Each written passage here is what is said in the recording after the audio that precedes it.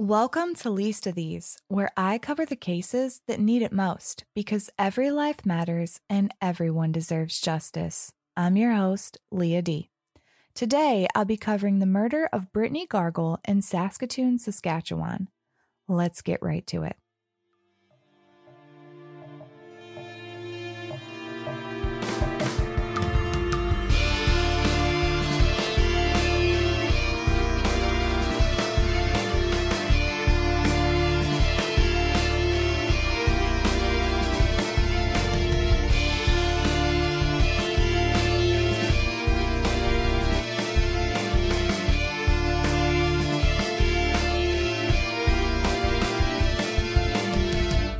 According to SaskatoonPolice.ca, at approximately 6 o'clock a.m., March 25, 2015, an injured woman was found by a passerby near a ditch on the side of Cedar Villa Estates Road, which is the road leading into a local landfill.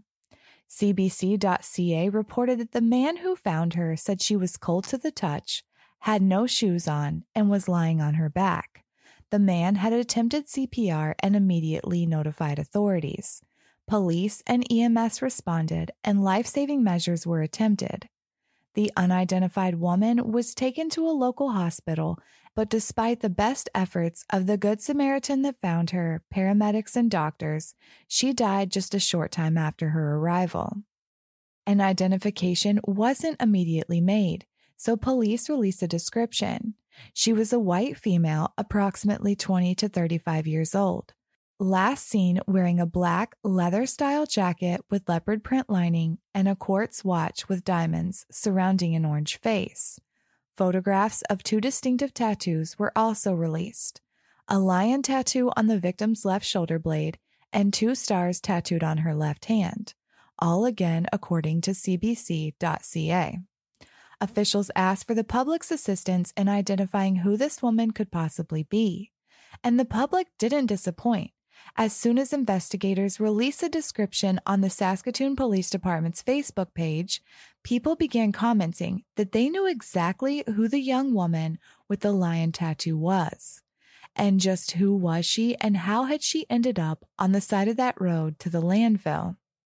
The day after the body was found, on March 26, 2015, in a press release, the police revealed that the victim had been positively identified as 18-year-old Brittney Jane Gargol, and that her death was suspicious. And that was about it. Everyone wondered what the hell could have happened, but investigators kept the details close to the vest.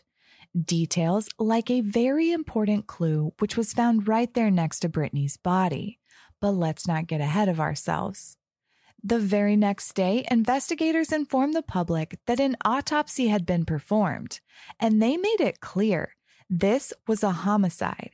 They asked again for the public's assistance with any information. According to Yahoo News, on April 1, 2015, just 1 week after Brittney's body was found, family and friends gathered to remember the bright and beautiful 18-year-old. Brittney Gargol was born in Saskatoon on August 31, 1996. Smart, ambitious, and a hard worker, she was still in school working on her high school diploma, all while working at the German Cultural Center, according to Legacy.com. She had plans to pursue a degree in business management. But as we know, Brittney's life was tragically cut short before she ever got the chance. Who would want to harm Brittney, and why? What monster was responsible? What injuries had she sustained? Everyone was on edge. Things like this just don't happen in Saskatoon. While Brittney's family mourned and the entire community locked their doors out of fear that whatever monster was responsible might strike again, the Saskatoon police were hard at work piecing together exactly where Brittney was and who she was with in the days and hours leading up to her death. Brittney's Facebook would be crucial during the course of the investigation. According to People.com, just 6 hours prior to Brittney's death, Brittney had shared a photo taken by her best friend, Cheyenne Antoine. The girls were all dressed up and ready to go out on the town. Brittney in a black shirt, her long auburn hair parted perfectly, and a smile on her face. And Cheyenne, also with a big grin and dressed to impress, and a black and gray dress with all the accessories to complement the look. Earrings, a thick gold necklace, and a black belt. Her makeup on point. Brittney had captioned it, "Out and about with my girl, so beautiful," according to the Saskatoon Star Phoenix. And just glancing at Brittney's Facebook, it was clear that her friend Cheyenne was worried even before police had publicly announced that it was Brittney that had been found gravely wounded on the side of that road leading to the landfill. According to metro.co.uk, Cheyenne had posted on Brittney's Facebook, "Where are you? Haven't heard from you.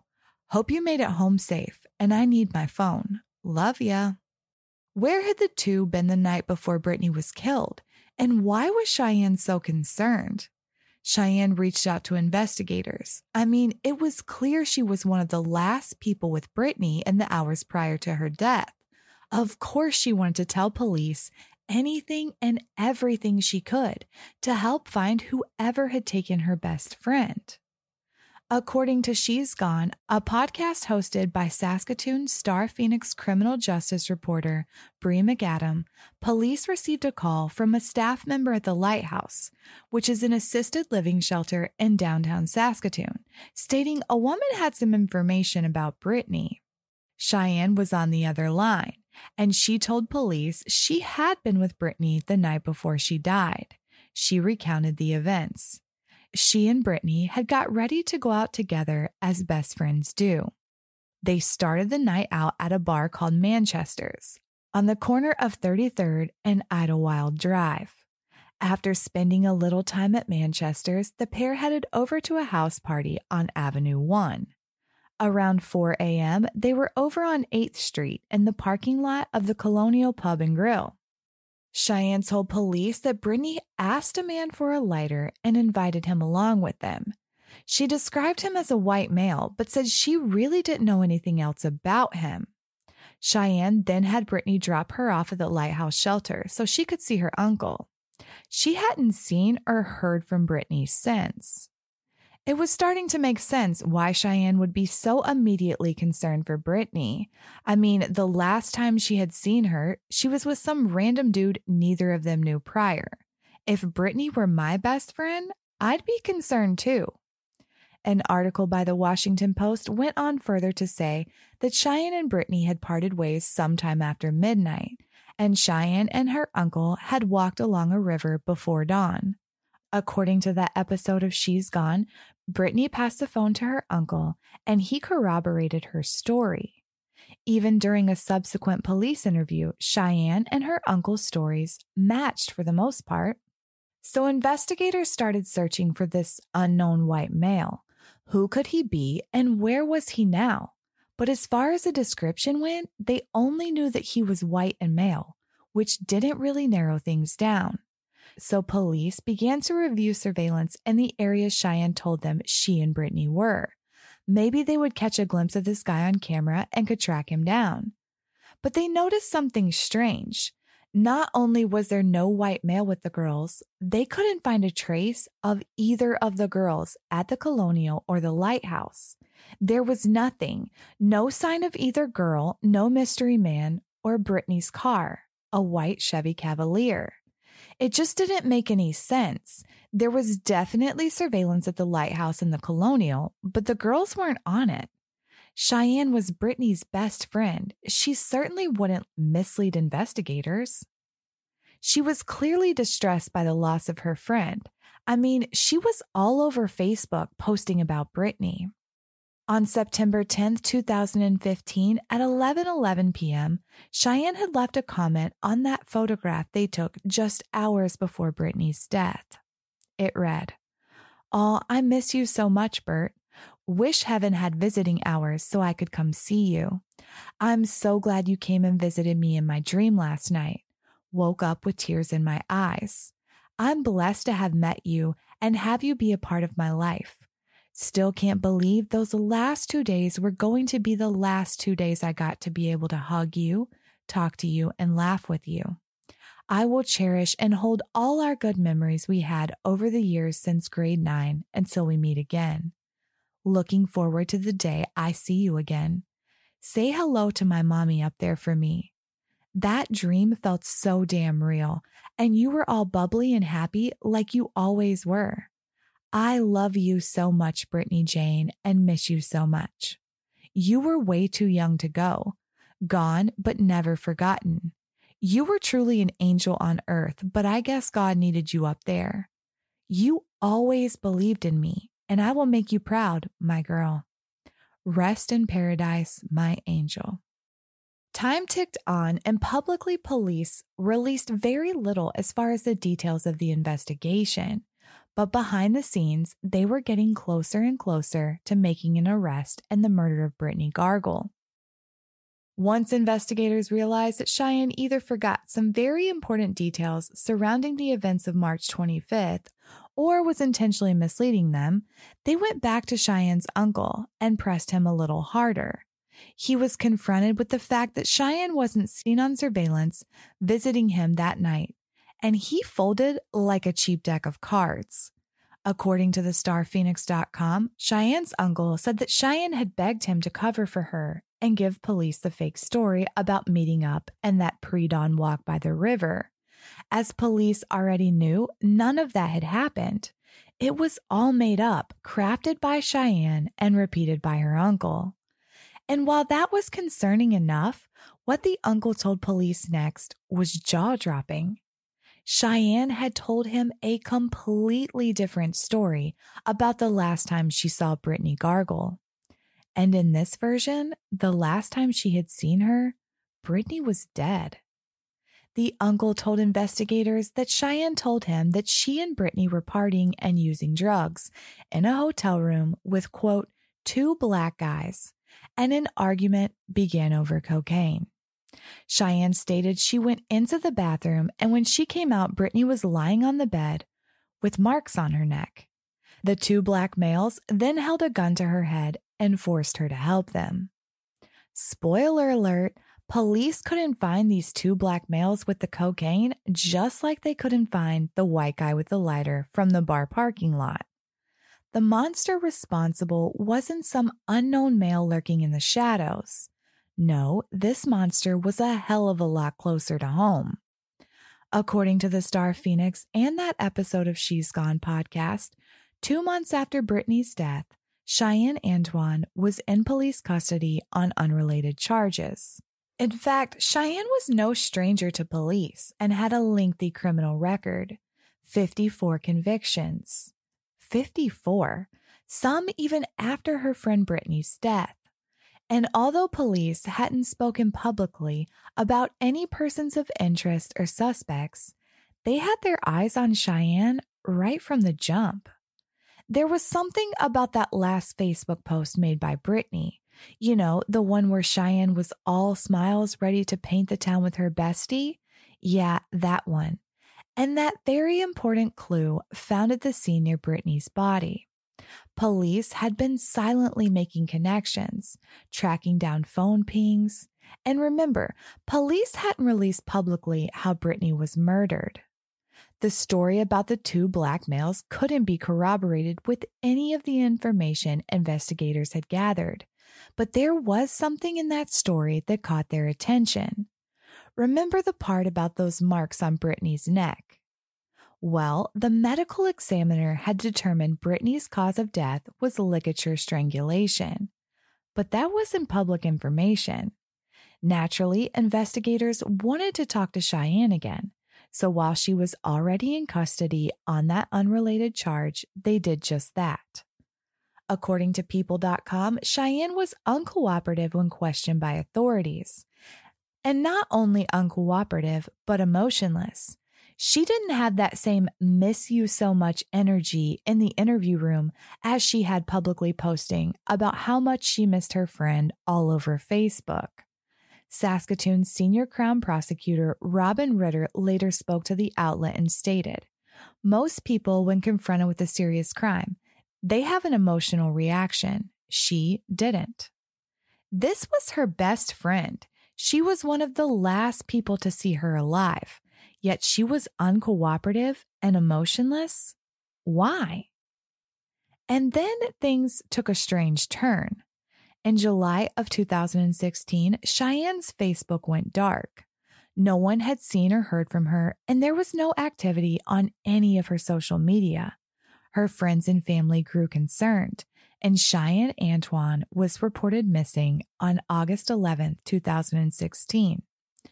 On August 16, 2016, the Saskatoon police made a public plea asking for assistance in locating Cheyenne Antoine.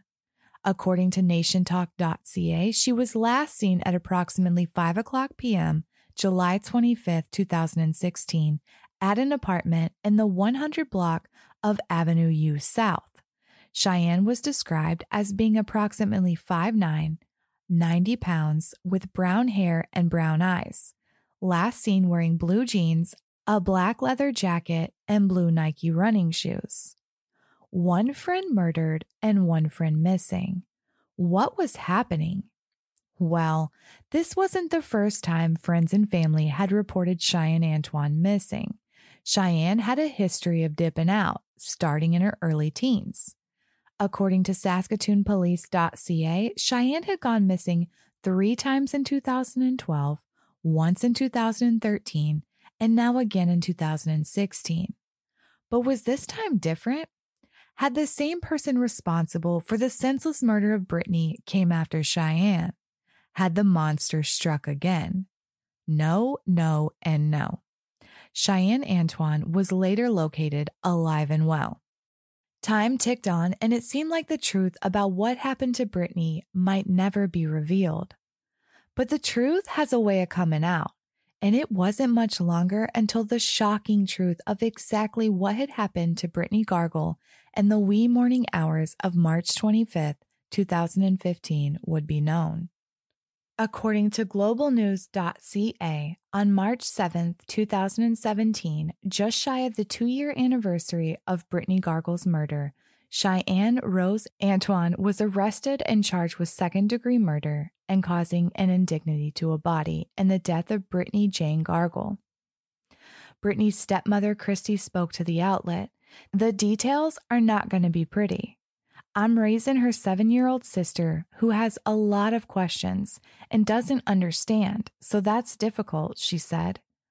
The details were not pretty. They were unimaginable. Police had suspected Antoine of Brittney's murder the moment they had seen that photo posted to Facebook just 6 hours prior to Brittney's murder. And why? Because of the belt. Y'all remember that very important clue found next to Brittney's body? Well, when investigators identified Brittney Gargol and jumped on her Facebook looking for clues, their jaws must have dropped because right there in that selfie taken by Cheyenne of the 2 friends, Cheyenne was wearing a black braided belt, the same one found next to Brittney's body, the same belt they believed Brittney had been strangled to death with. Crown prosecutor Robin Ritter spoke to CNN, revealing that marks found on Brittney Gargol's Chevy Cavalier also matched the belt, stating, "The car was dirty and it had dust, and you could see on the side of the car, you could see marks, and the marks were consistent with that black belt, and it also looked like there was a struggle." Superintendent Dave Hay was involved in the Major Crimes Unit in Saskatoon during the investigation. He spoke to Bree McAdam, host of She's Gone podcast, and it was revealed that Brittney's body had been discovered on that landfill road between 5:20 and 5:40 a.m. Her car was also discovered, and it appeared it had been driven through a ditch or field because dirt and long grass was found under the wheel wells. Cheyenne's iPhone had been recovered in Brittney's car, and photos of Brittney taken that night, including the selfie posted to Facebook, were on the phone. The device had connected to a local McDonald's Wi-Fi around 4:20 a.m. The black belt had been sent away for DNA testing, and both girls' DNA was found. And Hay believed that belt was Cheyenne Antoine's personal belt. He went on to say that part of the reason it had taken so long to bring charges was due to the files being sent off for Crown review, and in part because police were attempting undercover operations with Cheyenne, but they were unsuccessful because it was hard to pin her down due to her lifestyle at the time. A friend of Cheyenne's had reached out to Brittney Gargol's family and reported that Cheyenne had confessed to strangling Brittney. The witness said that Cheyenne Antoine came to her home around 4 or 5 the morning of March 25th, intoxicated and completely hysterical, stating she had gotten into an argument with her friend, hit her with something, and then strangled her to death. When the witness looked outside, she saw Brittney badly beaten up and slumped against the window of her car. This witness was too afraid to contact officials, so she just told Cheyenne to leave. Again, according to that episode of She's Gone. According to Saskatoon CTV News, another witness told investigators Cheyenne had shown up to his home twice, hysterical about Brittney's death. With all the evidence piling up, the Crown and defense struck a deal. On January 15, 2018, Cheyenne Rose Antoine pled guilty not to second-degree murder. Oh no. She made a deal and pled guilty to manslaughter. According to CTV News, Antoine took responsibility for the death of her friend Brittney, but claimed that she couldn't remember exactly what had happened that night because she was drunk and high when she and Brittney got into an argument. And the last thing she remembered was that Brittney had taken her phone away from her. She was too upset to speak in open court, so her attorney read her statement. Quote, "I'll never forgive myself. Nothing I say or do will ever bring her back. I'm really, really sorry. It's wrong and shouldn't have happened." The Crown and defense had already reached an agreement on what they believed was a fair sentence for Antoine due to the mitigating and aggravating factors. In the Canadian court system, there is something known as GLADU, which according to the Aboriginal Legal Aid in BC, means that if you identify as Indigenous and are charged with a crime, the judge must apply GLADU principles when you're in a criminal court. GLADU principles are a way for the judge to consider the unique circumstances of Indigenous people. These unique circumstances include the challenges of colonization Indigenous people face. These challenges include racism, loss of language, removal from land, Indian residential schools, and foster care. The challenges are known as GLADU factors. According to Steps to Justice, this means at sentencing hearings, all alternatives to jail must be considered before a jail sentence is given. Jail is a last resort. And when a jail sentence is given, the court must apply GLADU principles to determine the length of the sentence. Antoine did identify as Indigenous, so GLADU factors were taken into account. In fact, in Cheyenne Antoine's case, the Crown and defense agreed that Antoine met almost every factor of GLADU imaginable. Antoine's biological parents went to residential school, and both had addiction issues. She had been in the foster care system from age 2 to 18. According to CTV News, while Cheyenne was in foster care, she was mentally, physically, and sexually abused. And just as Cheyenne was beginning to reconnect with her biological mother, her mother had died, causing Antoine to become addicted to opioids, meth, and get involved in criminal activity. And just a month prior to Brittney's murder, Antoine had come forward and reported the abuse she had experienced, and an investigation had begun. As a result of all this, Antoine started using more drugs and more alcohol. And while there was no argument from Crown Prosecutor Ritter that Antoine had every GLADU factor you could imagine, Ritter stated, "This young woman has issues, and because of those issues, she is dangerous." There were several aggravating factors in this case as well.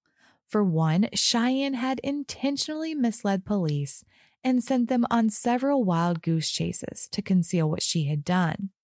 She had a lengthy prior criminal history, 54 convictions total, 54 convictions at just the age of 21. And perhaps most devastating of all, Brittney Gargol was her very best friend. Brittney trusted and loved Cheyenne. She never in a million years saw this one coming. Antoine had violated her trust and strangled her best friend to death. According to CKOM.com, victim impact statements were read aloud in court by members of Brittney's family as they struggled through their tears. Family members recalled how Brittney's smile could light up a room. But with her gone, many of her relatives were struggling. Her Aunt Jennifer spoke. "The pain is so dark. I've watched my family be destroyed." Her father, whom Brittney had recently reconnected with, described how he constantly plays the last day he could have seen his daughter alive over and over in his mind. She needed his help fixing something on her car, but he wasn't home, and he has to live with that regret forever. He said, "That was my last chance to hug her." Brittney's stepmother, Christy, addressed Antoine directly. "You were her friend. She loved you, she respected you, and she trusted you. And instead, you decided to wrap a belt around her throat and squeeze until you ended her life." All this, again, according to CKOM.com. Judge Marilyn Gray accepted the joint submission from the Crown and defense and sentenced Antoine to the agreed-upon terms, 7 years. Cheyenne Rose Antoine was sentenced to 7 years in prison for the murder of Brittney Jane Gargol. Antoine will be 28 years old when she will be released from prison. According to the Star Phoenix, Judge Gray addressed Antoine, stating, "Honor your friend by becoming a positive member of the community. You owe it to her." Brittney Jane Gargol was just 18 years old when her life was taken from her at the hands of her supposed best friend.